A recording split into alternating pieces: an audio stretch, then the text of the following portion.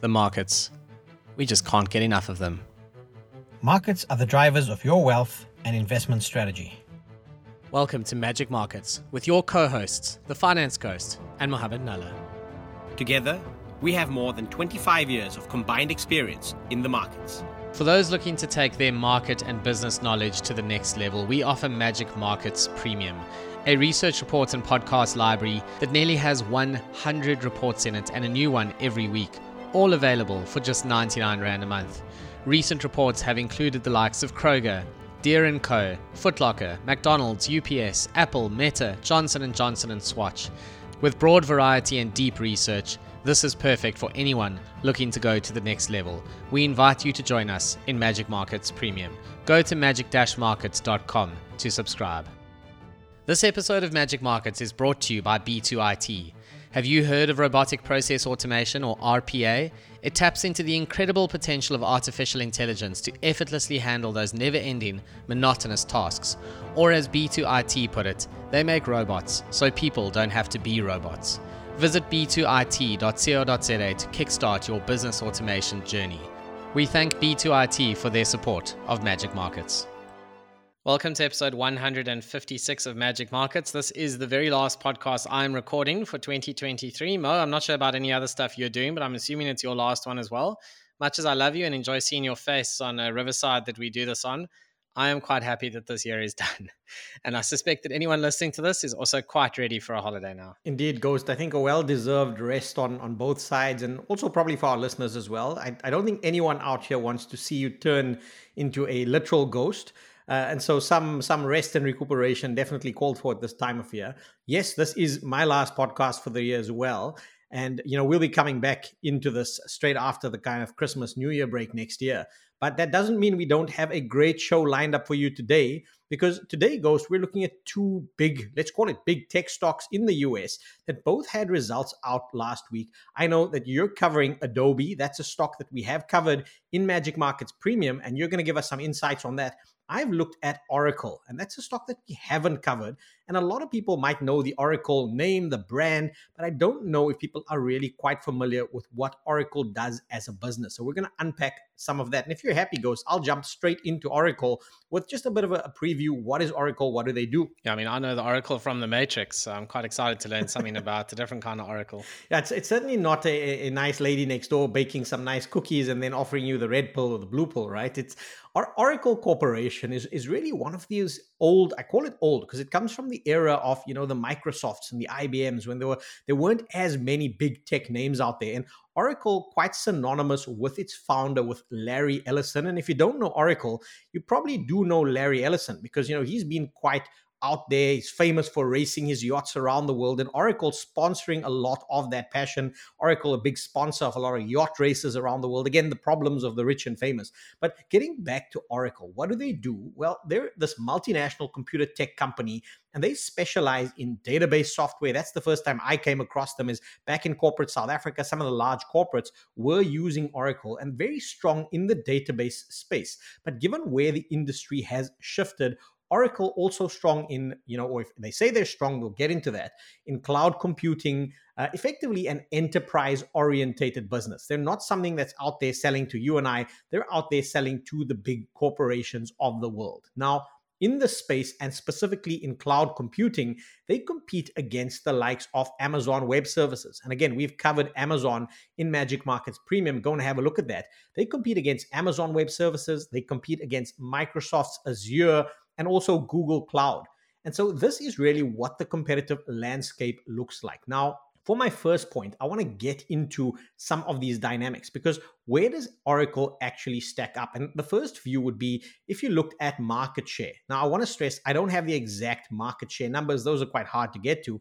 But how do they stack up relative to those bigger players we've mentioned? Well, first and foremost, Amazon Web Services. We've long said how Amazon's cloud business is really the business that incubates the rest of Amazon's ecosystem, and Amazon holding around 33% of the market share in the cloud computing space. That's absolutely massive. They are the number one player. We've also covered Microsoft here at Magic Markets Premium. And Microsoft, again, we noted it in our show, the number 2 player in this space with around a 23% market share in the cloud computing space, followed closely by Google, and Google holding around 10% of the market share. So whilst we don't have Oracle's exact market share number, it stands to reason that it would be smaller than all of those. And it makes up, I guess, the rest of the market share. Oracle, roughly on those kind of metrics, could be anywhere between a third to a tenth of the size of Microsoft's cloud business. So again, definitely a smaller player in the space, and that playing into some of the disappointment that we saw in the market last week. Maybe as a last point on this first section that I'm going to be covering, Oracle put out results last week, and following those results, we saw around a 12% drop in Oracle's share price. Now, why would that actually happen? Because if you had a look at the numbers on a headline level, revenue was up, cloud computing revenue, that's been increasing, but the market not liking it because the market expected them to grow faster than what they actually put out. And a lot of that was related to their acquisition of a company called Cerner Corporation. Now, who is Cerner Corporation? They are a supplier of effectively health information technology services, so somewhat further down the value chain. And Oracle bought this business in an attempt to actually try and shore up some of its market share in the health cloud computing space. And that was behind some of the disappointment, the company facing some increase in their fixed costs related to that. And I'm going to cover some of those numbers as my next talking point. Yeah, these shows are so interesting. And of course, it's thanks to our sponsor at the moment, B2IT, because they want us to go and do these great shows where we cover 2 stocks in one show. And it's really enjoyable because sometimes we cover stuff we've covered before in premium, like Adobe, that I've gone and had a look at. And as you said, Mo, Oracle, don't know much about it. So a really cool opportunity for me to learn as well. So looking at Adobe, the share price has gone bananas this year. It's up 78% roughly when I looked, just under $600 a share, not miles off the November 2021 peak of nearly $690, but it plummeted from there all the way down to $275 in under a year before commencing the fight back. So the volatility over the pandemic was extraordinary, as we know. That's what happens when you trade on huge valuation multiples. And this is why there's also this pressure to keep growing all the time. And organic growth is not always easy to come by. So, of course, what do? They look for acquisitions. And that's exactly what Adobe did in trying to acquire a business called Figma. Now, I'm no techie, and I'm not going to pretend to understand how Figma competes with Adobe or not, as the case may be. But from what I've read, it's a tech business that has a product design platform that is actually more popular than one of Adobe's important applications. So by now, you should already have alarm bells going off in your head saying, hey, would competition regulators actually allow a deal like this to happen? And the answer to that is, well, no, they wouldn't really. And funnily enough, it was the UK again actually flexing its muscles. They can't win Rugby World Cups, but they do like to really get stuck in when it comes to big tech transactions. So, for example, on Activision, Blizzard, Microsoft, it was the UK that really started to set their heads running.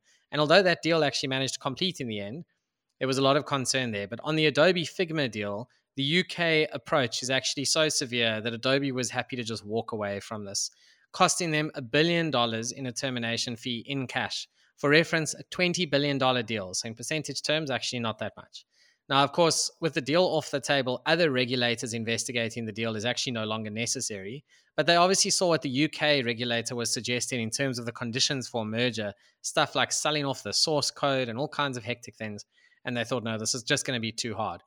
Now, this deal was first announced in September 2020. It's more than 3 years ago as a cash and stock deal. And the market actually didn't love it at the time. And, here we are. The deal's now actually gone away. And what I find particularly interesting is the regulators were actually more worried about the effect on future competition than just the current products. And I think that is a very slippery slope where regulators can sit around a table and, to be blunt, a lot of these regulators have never built businesses themselves, and they can dream up all these incredible possible outcomes. These two companies might do X, Y, Z together. Execution is a lot harder than just dreaming up ideas in an academic exercise. I don't love the thought of regulators behaving like this. Yes, I understand the impact on future competition, but surely you need to look mainly at what they have today and what is in the immediate deliverable pipeline. It raises even more questions about how Microsoft actually got Activision Blizzard across the line. But that's a story for another day, perhaps. Yeah, indeed. Such an interesting point on the regulator, because you've got Lena Khan, you've got a very active FTC here in the US. And I mean, we've come across that with a number of stocks that we've actually covered here at Magic Markets and Magic Markets Premium as well.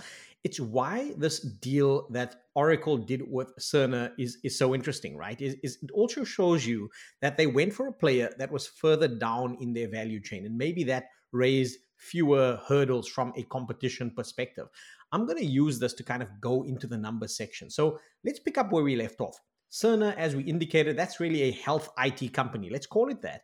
And this was a $28 billion deal. I know you just said it was $1 billion termination fee with Adobe just now. And, we speak a billion here, a billion there, and all of a sudden we're talking big numbers. These tech companies are really giant. So this deal with Cerner, $28 billion, was closed in June 2022. And it was really Oracle's attempt to push into that healthcare market, not unlike what we've seen with Microsoft, for example. They've been making significant forays further down their value chain, for example, with their deal with the LSE. So a lot of these companies looking to project further down their value chain, secure market share to try and bolster their cloud businesses. Now, let's jump into the numbers. Oracle's total revenue, that came through at $12.9 billion for the quarter. And this was slightly shy of what the market had expected. The market expecting 13.05 billion. So again, not a massive miss, but a miss on the revenue line. If we drill down a little bit further, we've spoken a lot about the cloud business. So let's look at that cloud business. Total cloud revenue, now this excludes the Cerner deal, was actually up 25% at around $4.1 billion. And if you include the Cerner deal, total cloud revenue, the growth slightly less attractive, only up 24%. I say that very tongue-in-cheek, 24% at 4.8 billion. So Cerner is moving the needle somewhat, but it's the rate of growth that the market is concerned about, certainly because Oracle's been out there saying we see this as a very high growth opportunity. If you're saying that, the market's going to expect to see better than the rest of your portfolio, better growth rates coming through from this particular deal. So maybe it's just where we are in the life cycle of that deal. Again, we can try and unpack that a little bit. I think the other concern here goes, quite importantly, is that this is now the second consecutive quarter of the company reporting lower than expected cloud revenue. Now, I want to emphasize that. It's not to say that the revenue grew or shrank. It's that it just grew less than the market was expecting. Now, does this make sense? Well, if the company is going to be out there talking about the high growth prospects of the deals that they're doing to try and bolster this cloud business, those expectations need to be met. And I think the share price move, as I indicated, down 12% on these results, shows you the perils of making these big promises, setting up very high guidance or expectations in the market. And if that starts to get reflected in your valuation, you're going to get punished if that doesn't come through over the next couple of quarters. Now, the company didn't specifically break out the revenue number for Cerner, but it stands to reason that, we're still at an early stage of this acquisition process. As we've indicated, we're now just beyond a year into that deal. And I think the last concern, if we're looking at numbers, is that the near-term forecast, the guidance that was actually issued by Oracle, also disappointed the market somewhat. So, they're looking at revenue growth to come through, and now this is around 8 to 10%. Cloud revenue, excluding the Cerner deal, expected to grow between 26 and 28%. So an acceleration from where we are right now. And again, we'll need to see what the market thinks about this once they've digested the numbers. I know it was a sharp negative reaction last week. This week, the stock starting to find some support. So maybe the dust is settling a little bit. Last point I want to raise on the numbers here is that if we look at a long-term chart, the gross margins in these businesses are really super healthy. And that's currently around 70%. Now, for context, it's declined from levels of around 80% over the longer term. But if we then drill that all the way down to operating and net margin, that's where you get it down at 30% and then 20% in totality. So a lot of costs that come through. And those costs, for example, even with the Cerner integration, with the Cerner acquisition effectively, are what erodes what drops down to the bottom line. So I'm also dealing with numbers in my second point, Mo. And let's have a look at the core business here, because obviously at Adobe, that's, the actual business. When they actually released results, there was still a chance of the Figma deal going ahead. But core business, so their fourth quarter result was a record for revenue. First time they've exceeded $5 billion. Wonderful. 13% growth year on year. GAAP EPS, which in English just means earnings done in a reasonable way from an accounting perspective, that was up 28% year on year, which is fantastic. So that caps off another record year for the company with 13% revenue growth for the full year. And that's quite even, obviously, versus the latest quarter. So interesting to note that. For the full year, earnings per share is actually up only, in inverted commas, 17%, not 28 like in the latest quarter. Still fantastic. But the real magic of the Adobe model is this is very much software as a service. You know, Adobe is actually one of the best case studies of a business that transitioned into this recurring revenue model from selling you software in a store all those years ago to actually doing it as a service. So recurring revenue, a wonderful thing, and that makes the result even more impressive. And if you dig down into the different segments in Adobe, they are pulling off double-digit growth numbers pretty much across the board. And the last point I just want to touch on here is, you know, the way most people actually touch the Adobe ecosystem is the humble PDF format and Adobe Acrobat. Now, that product is free to do most of what you need, and that's exactly the point. This is certainly not Adobe's core business, but what they do there, and that's why I wanted to mention it, is they sell PDF related services in Adobe Acrobat to enterprise customers exactly because PDF is so widely accepted among consumers. It's precisely what Meta is hoping to do in monetizing WhatsApp business. We all use WhatsApp, and they've created that world, or it was created before they even acquired the thing. So for businesses, it's very easy to go to a business and say, hey, we have a solution for you to talk to your customers via WhatsApp. Pay us for it. And the reason that it is so widely used is because it's free. It's basically the exact same story with PDFs and Adobe Acrobat. But of course, Adobe's product suite goes way beyond that. I mean, they basically power the creator economy, literally, and they're growing really, really strongly. I think that's a great point, right? Is you make your product ubiquitous, you create the use case for your product. I mean, Adobe literally inventing the PDF, it's used by pretty much everyone. And I think that makes for a very compelling underlying business with Adobe. I'm going to jump into my last point on Oracle, because again, Oracle business that's existed behind the scenes. And I'm going to focus on some numbers as well. And you know, I like to look at performance. How has the stock actually performed versus some of the peers in this space? Now, before we even go there, I've mentioned Larry Ellison all the way up front. And Larry Ellison, interestingly enough, you know, even from one of the old tech companies, Oracle is not a business that has transitioned beyond its founder. So that is a little bit of a risk flag that pops up. Larry Ellison still very involved in the company and still owns around 40% of the company. So definitely an alignment between Larry Ellison and the stock doing well. And you'd expect that to come through in the numbers. But let's look into that. So first and foremost, we know some of our listeners like to look at dividend yield. And in the tech space, I know that's maybe not something that you focus on, but Oracle paying a dividend yield of around 1.5%. So not terribly attractive, but certainly better than some of the stocks out there where you've just got to rely on the share price performance. Now let's jump into that share price performance, because unfortunately, this is where it's not been good news for Oracle. Let's maybe look at Ghost just the year to date, because again, like I say, Oracle's a brand that you don't really hear about or a lot about. We've spoken about Amazon.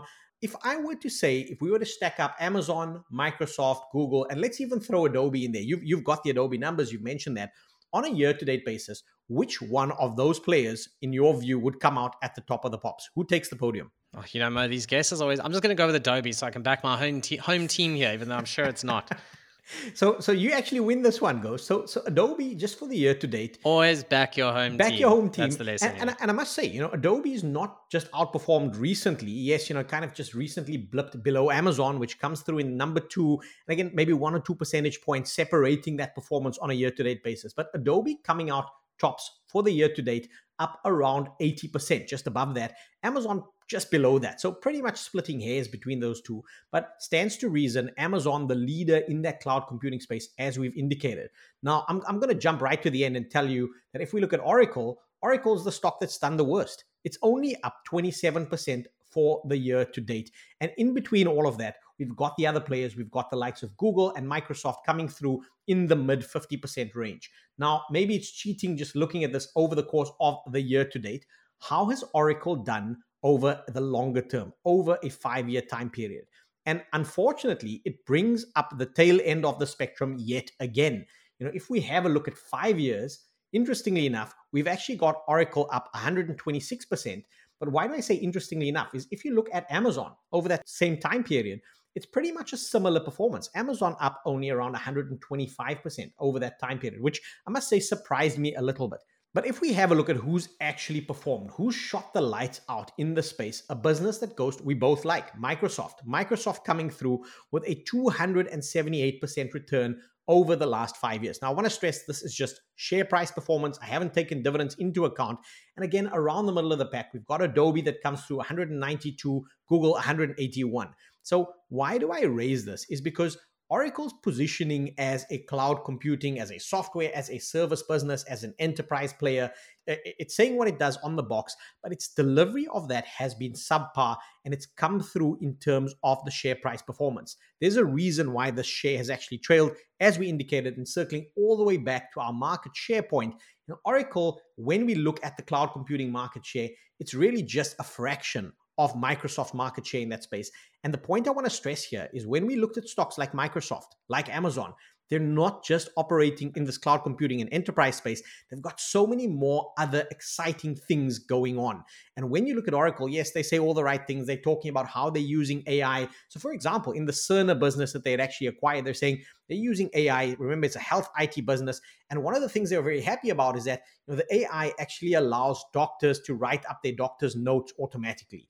Now, that might be a good thing, but it's not really quite revolutionary and out there. And that perhaps goes behind some of the lack of traction that the stock has actually shown. To sum up, is Oracle a stock I'm excited about? Well, quite frankly, there are a lot of players in a very competitive space.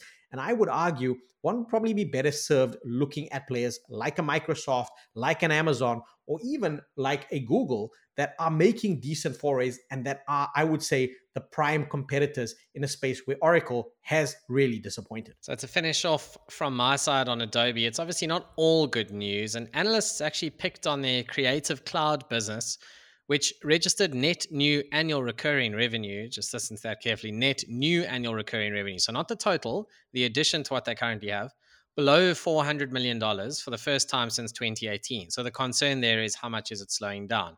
Now, management really made me laugh because they skated around the question completely. So it's almost like they have the standard answer of, here's some corporate gumph where I just highlight a completely unrelated fact for you before answering the question.